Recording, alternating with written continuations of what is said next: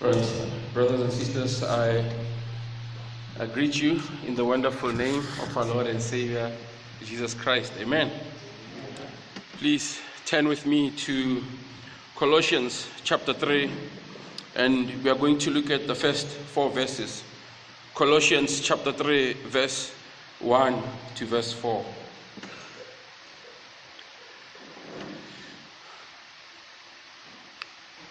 Colossians 3, verse 1 to 4.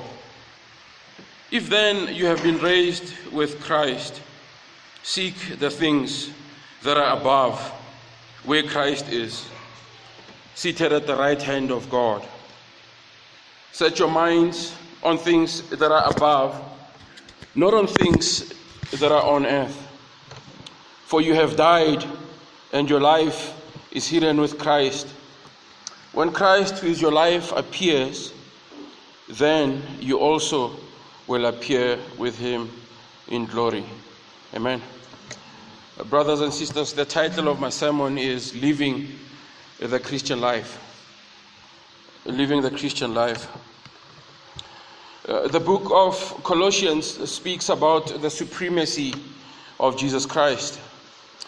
And so far we have seen that Jesus Christ is the great deliverer, the great redeemer, and the great forgiver of sins. Colossians 1:13 tells us this, that God has delivered us from the domain of darkness and he has transferred us into the kingdom of his beloved Son, in whom we have redemption, the forgiveness of sins. And if you're here this morning and you don't understand what Christianity is all about, let me give it to you in a few sentences. You are made by God to enjoy him and glorify him. And yet you instead sinned against him and mocked at his goodness, and your sins deserve to be punished eternally by a holy God. But God has intervened and he has provided a remedy for your misery. Jesus Christ came to stand in your place as a substitute, to take the punishment that you deserve and to provide the redemption and forgiveness that you did not deserve. And this is received by faith in Jesus Christ. And this is why we say that Jesus Christ is the great Redeemer and the great forgiver of sins. We have also seen that the book of Colossians lifts up Jesus as supreme in creation, as one who is supreme and preeminent in the church, and as supreme in reconciliation. And as we have seen in the call to worship this morning, Colossians chapter 1, verse 15, that Jesus Christ is God made manifest. The book of Colossians further teaches that Jesus is sufficient, that he is sufficient against empty philosophies. He is sufficient to provide a coherent worldview, and that he is a sufficient Savior. We see these two themes in Colossians: the supremacy of Jesus Christ and the sufficiency of Jesus Christ. So now, brothers and sisters, we come to a turning point in the book of Colossians. And in this section, in chapter 3, we see here how to live the Christian life, how to change. You see, brothers and sisters, in this section, we see here the connection between doctrine and life. See, in other words, if Jesus is supreme and sufficient, so what? How must this truth about Jesus Christ change me? How must I respond to this message of Jesus Christ? How must I be transformed by this truth? And how does this truth connect with my life? So what? That's the question. And so for our study this morning, I want us to see 3 ways we should respond to the saving work of Jesus Christ so that we can thrive in our Christian life. 3 ways we should respond to the saving work of Jesus Christ so we can thrive in our Christian life. And first, I want us to see embrace. Embrace your identity in Christ. Now look back in our passage, Colossians chapter 3, verse 1 to 4. If then you have been raised with Christ, seek the things that are above, where Christ is seated at the right hand of God. Set your minds on things that are above, not on things that are on earth. For you have died, and your life is hidden with Christ in God. When Christ, who is your life, appears, then you also will appear with him in glory. Now, brothers and sisters, many Christians don't make progress in the Christian life because they've forgotten who they are. And even worse, they don't know their identity in Christ. And in this text, we are reminded of our identity. We are instructed to embrace who we are in Jesus Christ.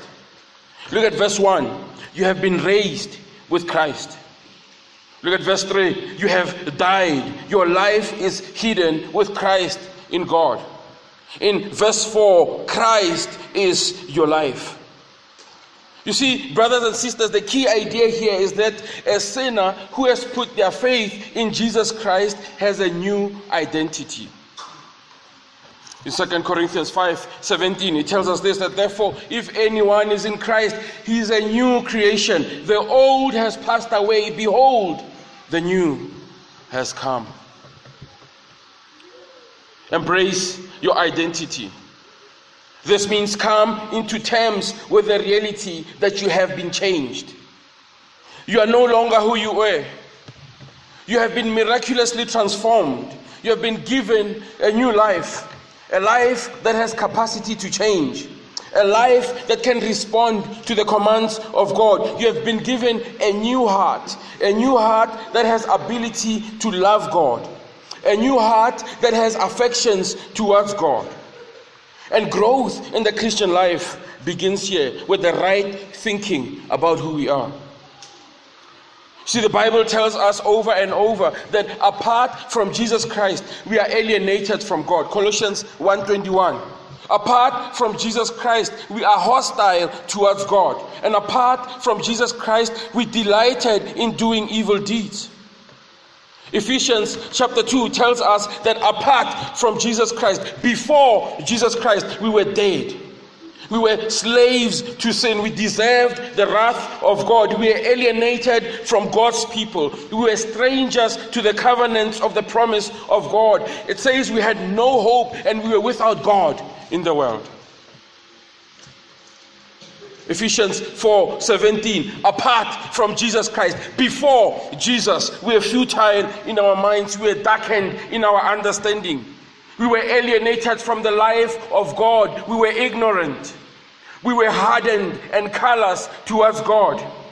We gave ourselves up to sensuality, to greedy, to practice every kind of impurity. And this is how the Bible describes one without Jesus Christ.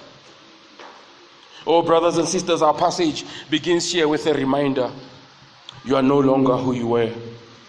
You have been raised with Christ. Your old self died with Christ. Galatians 2:20, my old self has been crucified with Christ. It is no longer I who live, but Christ who lives in me. So I live in this earthly body by trusting in the Son of God who loved me and gave himself for me. And so with Christ, that old wrath-deserving, God-hating, hope-lacking, sin-loving, hell-deserving self, dead self is gone. See, brothers and sisters, there is power in knowing who we are in Christ. And knowing who you are in Christ is knowing that your sins are forgiven, that you have been given a new heart, that you have the ability to change. You see, knowing who we are in Christ is knowing that we are accepted, we are forgiven, we are welcomed, and we are empowered to obey. In Romans 6:4 it says, therefore we have been buried with him through baptism into death. Christ was raised from the dead through the glory of the Father, so we too might walk in newness of life. We should all start here. Embrace your identity with Christ. Successful Christian living begins with an embrace of our new identity in Christ. We have been raised with Christ. And this brings us to our second instruction. Live. Live. In other words, be who you are. Be who you are. Look together in our passage. If then you have been raised with Christ, listen, here's the first commandment. Seek the things that are above, where Christ is seated at the right hand of God. And here's the second one. Set your minds on things that are above, not on things that are on the earth.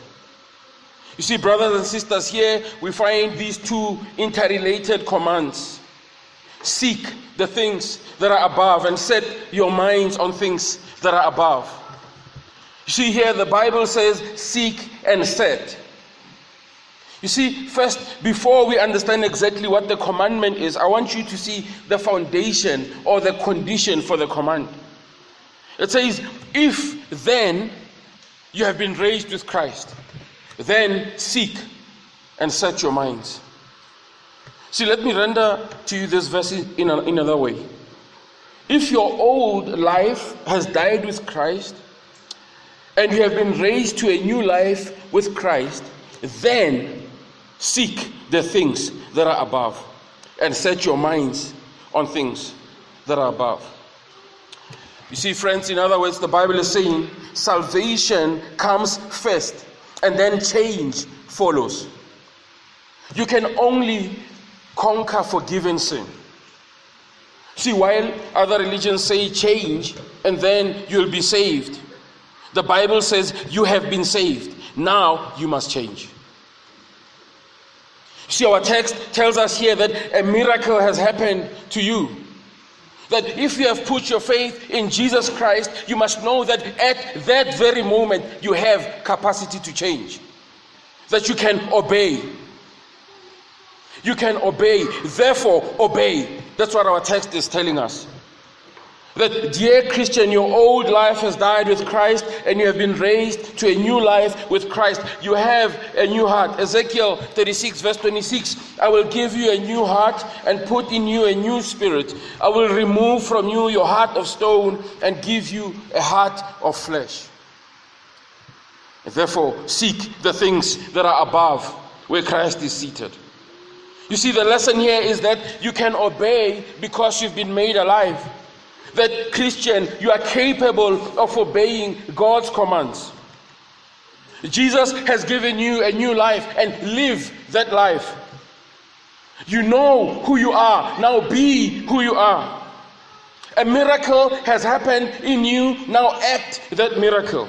Live. Be who you are. That's the foundation for the commandment. See, a lot of Christians are quick to yield to sin and temptation because they fail to grasp this point. That faith in Jesus Christ comes with a miracle that has happened in your life, a capacity to obey God and conquer sin and conquer temptation. And failure to grasp your identity will lead to poor living. But knowing who you are will lead to godly living. Listen to how Ephesians chapter 2 solidifies this point. It says, we enjoyed gratifying the cravings of our flesh and following its desires and thoughts. Like the rest, we were by nature deserving of wrath. But because of his great love for us, God, who is rich in mercy, made us alive with Christ, even when we were dead in our own transgressions. And as Ephesians chapter 2 continues, as you go to verse 10, it says, we are God's handiwork, created in Christ Jesus to do good works, which God prepared in advance for us to do. The idea here is that salvation leads to change. You can obey because you have been made alive. 1 Peter chapter 2, it says you are a chosen people, a royal priesthood, a holy nation, God's special possession. Why? That you may declare the praises of him who called you out of darkness into his wonderful light. He says, once you were not a people, but now you are the people of God. Once you had not received mercy, but now you have received mercy, that you may proclaim the praises of him who called you out of darkness into light. Listen to how 1 Peter chapter 2 verse 11, it shows us this pattern in the Bible that you have been saved. Now obey. Dear friends, I urge you as foreigners and exiles to abstain from sinful desires which wage war against your soul. Embrace who you are. Live. Embrace who you are and be who you are. Remember who you are in Christ and be who you are in Christ. Remember that you have been forgiven and now live the resurrected life. Remember that you have died and now live the resurrected life. Remember that you have been raised with Christ and obey Christ. God has worked a miracle in you. Now act that miracle. You can obey because you've been made alive. And my brother and my sister, I want you to speak this truth to yourself during intense moments of pressures and temptation. I want you to speak this truth to yourself, that I can obey because I have been made alive. This is the foundation for the commandment. And I want you to learn to take scripture and break it down. Fight fire with fire. When you are at your weakest moment of intense temptation, you need to learn to fight fire with fire. 1 Peter chapter 2 verse 11, I am a foreigner and an exile, and I must and I can abstain from sinful desires. Sin is my enemy. It wages war against my soul, and I will wage war against it. Learn to take the Bible and take the promises of God in the Bible and fight fire with fire. Now you say, how do I do this? Perhaps you're saying, give me the specifics. How do I go about living the new life? Now pay attention now to these words in our passage. Now look at verse 1. Seek the things that are above, where Christ is seated at the right hand of God. Set your minds on things that are above. Now, what does this mean? What does this mean? Let me give it to you in one sentence. Let your thinking and your lifestyle be continually oriented around Christ's kingship and priesthood all of your life. Let me give it to you in other words. Live as though Jesus Christ is God, because Jesus Christ is God. Live in obedience to your master. This is what it means to set your minds on things above and to seek the things that are above. You see, not only have I been changed and given a new life, but I belong to a new kingdom. I have a new king and I must obey him. And the fact that Jesus Christ is at the right hand of God must occupy our thinking and shape our living. Let your thinking and lifestyle be continually oriented around who Jesus is. You see, live and think in a way that shows that Jesus is your king. Look at how our passage puts it. Seek the things that are above, where Christ is seated at the right hand of God. Set your minds on things that are above, not on things that are on earth. You see, pay attention to these words. Where Christ is seated at the right hand of God. See, this teaching of Christ seated at the right hand of God is also called the heavenly session of Christ. You see, this is a reference to Psalm 110 that lifts Jesus Christ up as the great king and priest over his people. Psalm 110 speaks about Jesus as a triumphant king over his enemies and a priest over his people. You see, Paul pulls up Psalm 110 and he reminds us of the supremacy of Jesus Christ. And what he's lifting up to us this morning is you must pay homage to Jesus Christ. Pledge your allegiance to Jesus Christ. Not only because of what he has done for you, but because of who he is. You see, Psalm 110 draws our attention to the exaltation of Jesus Christ. In Psalm 110 here, David brings us to this conversation between God the Father and Jesus Christ. And David records for us, he says, God the Father says to Jesus, sit at my right hand until I make your enemies your footstool. Your people will offer themselves freely on the day of your power in holy garments. The Lord has sworn and he will not change his mind. You are a priest forever after the order of Melchizedek. You see, brothers and sisters, the Bible here reminds us that we must obey Jesus not only because of what he has done for us, but because of who he is. See here, the reminder here is we must bend the knee to Jesus Christ. We must pay homage to him. Philippians 2 verse 9, it says, God has highly exalted him and bestowed upon him the name that is above all names, so that at the name of Jesus, every knee should bow down in heaven and on earth, and every tongue confess that Jesus Christ is Lord. You see, brothers and sisters, the point here is that Jesus Christ is no longer a baby in the manger. He is on the throne. And you must pledge your allegiance to him. Westminster Catechism here gives us some more insights here into this teaching of the heavenly session of Jesus Christ. You see, Jesus Christ seated at the right hand of the Father. It says, Christ is exalted in his sitting at the right hand of God, in that as the God-man, he is advanced to the highest favor with God the Father, with all fullness of joy, glory, and power over all things in heaven and earth. And he subdues their enemies. He gives his ministers and people with gifts and graces and makes intercession for them.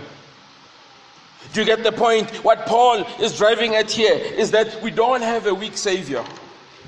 Jesus Christ is in a position of power. He is the victor. He's Christ the victor. Christ the successful one. He's in the most exalted position. And let your thinking and your life be oriented around this truth about Jesus Christ. You see, the path to change in your life is to think about Jesus Christ as the one who conquered your enemies, the one who rescued you from destruction, the one who is triumphant over Satan.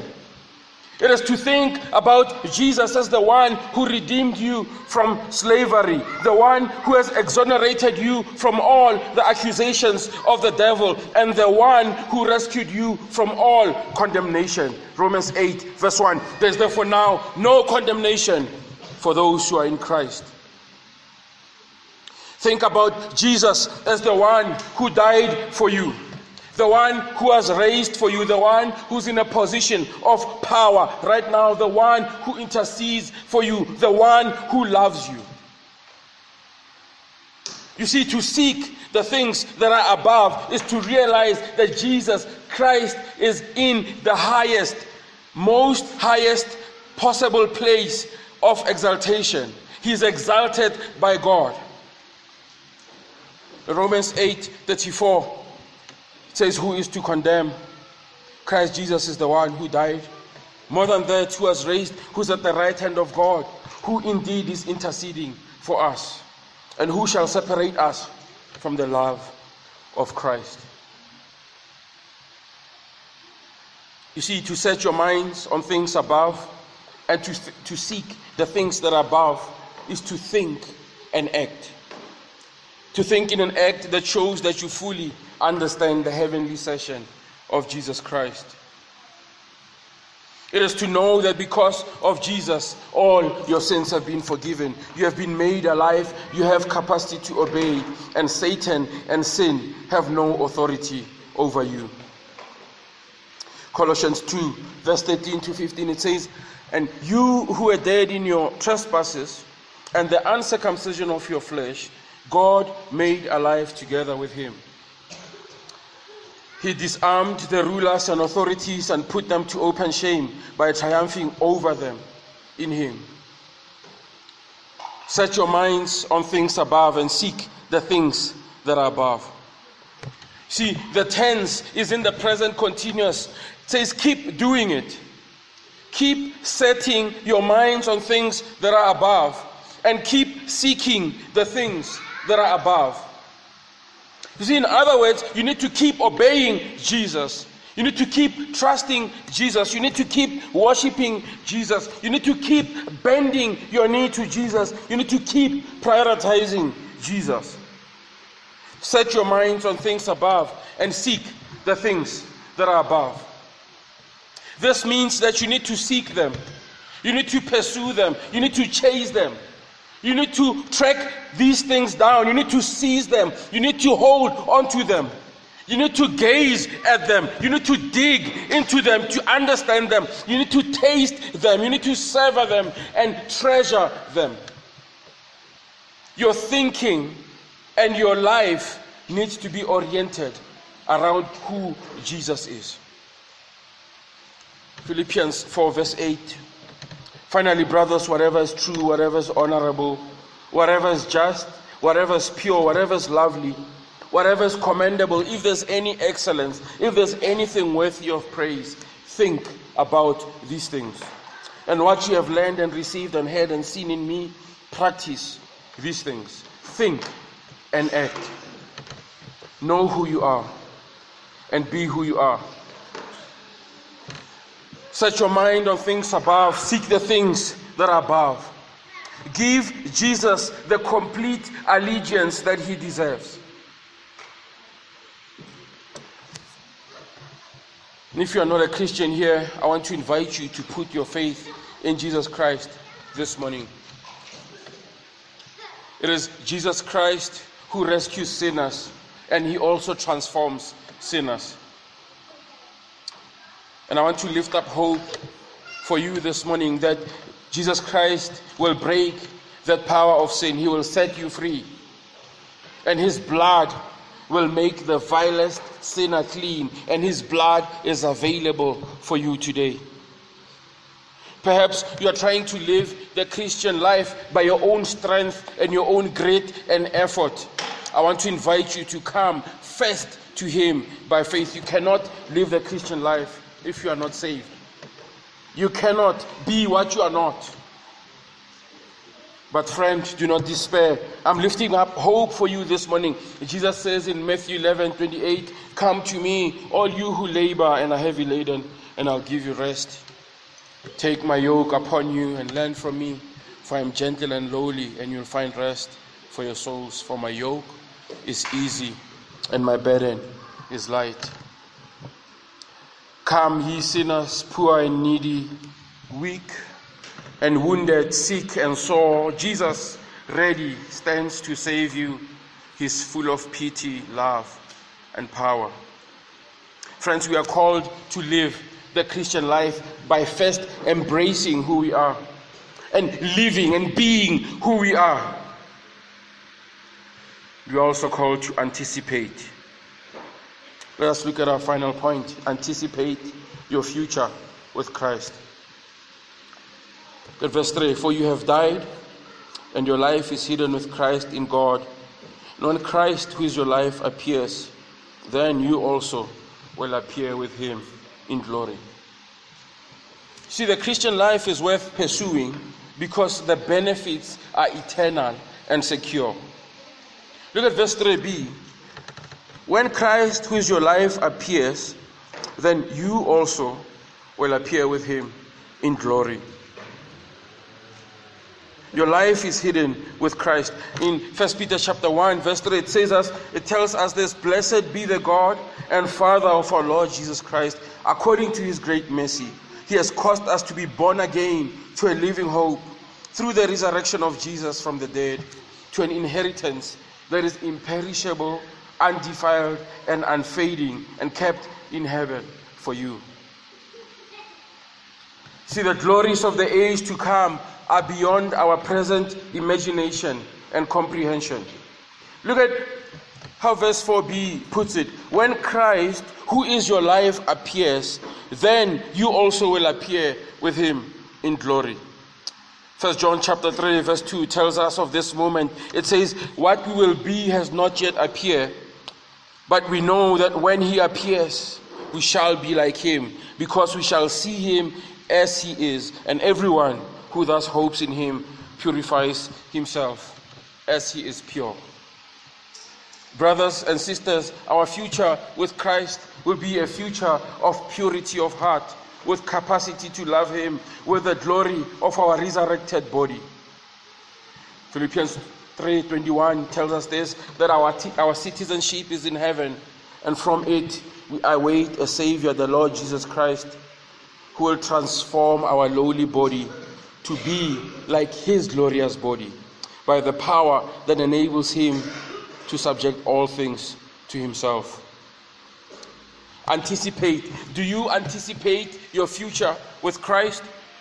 Our future with Christ will be a future without grief and sorrow. Revelation 21:4. He will wipe away every tear from their eyes, and death shall be no more. Neither shall there be mourning, nor crying, nor pain anymore, for the former things have passed away.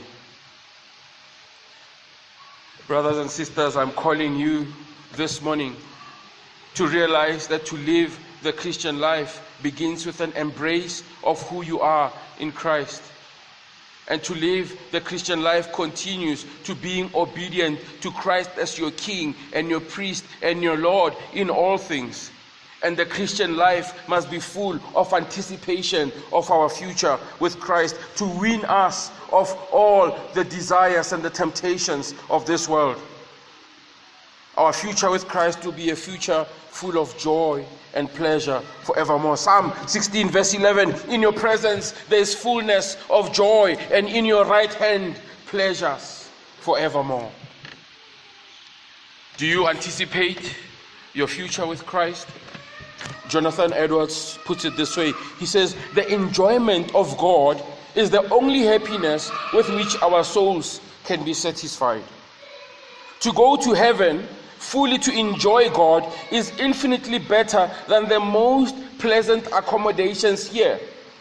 Fathers and mothers, husbands, wives or children, or the company of earthly friends are but shadows, but God is the substance. These are but scattered beams, but God is the sun. These are but streams, but God is the ocean. Anticipate your future glories with Christ. Friends, the things that you long for will control your time, your attention, your efforts, your joy, and your satisfaction. Is there a future with Christ that you anticipate, that you long for, that controls your time and your attention? If you anticipate a future with Christ, you'll not be obsessed by the things of this world. As the song puts it, turn your eyes upon Jesus, look full in his wonderful face, and the things of this earth will grow strangely dim in the light of his glory and grace. Brothers and sisters, do you want to live the Christian life? Your thinking and your lifestyle must be continually oriented around Christ in all things. Embrace your identity in Jesus Christ. Live and obey Jesus Christ as the King in all things, and anticipate your future with him. Amen. Father, we thank you for your word. We ask that you to plant this word deep in our hearts. We ask this in Jesus' name. Amen. And let's sing our closing song, Turn Your Eyes Upon Jesus.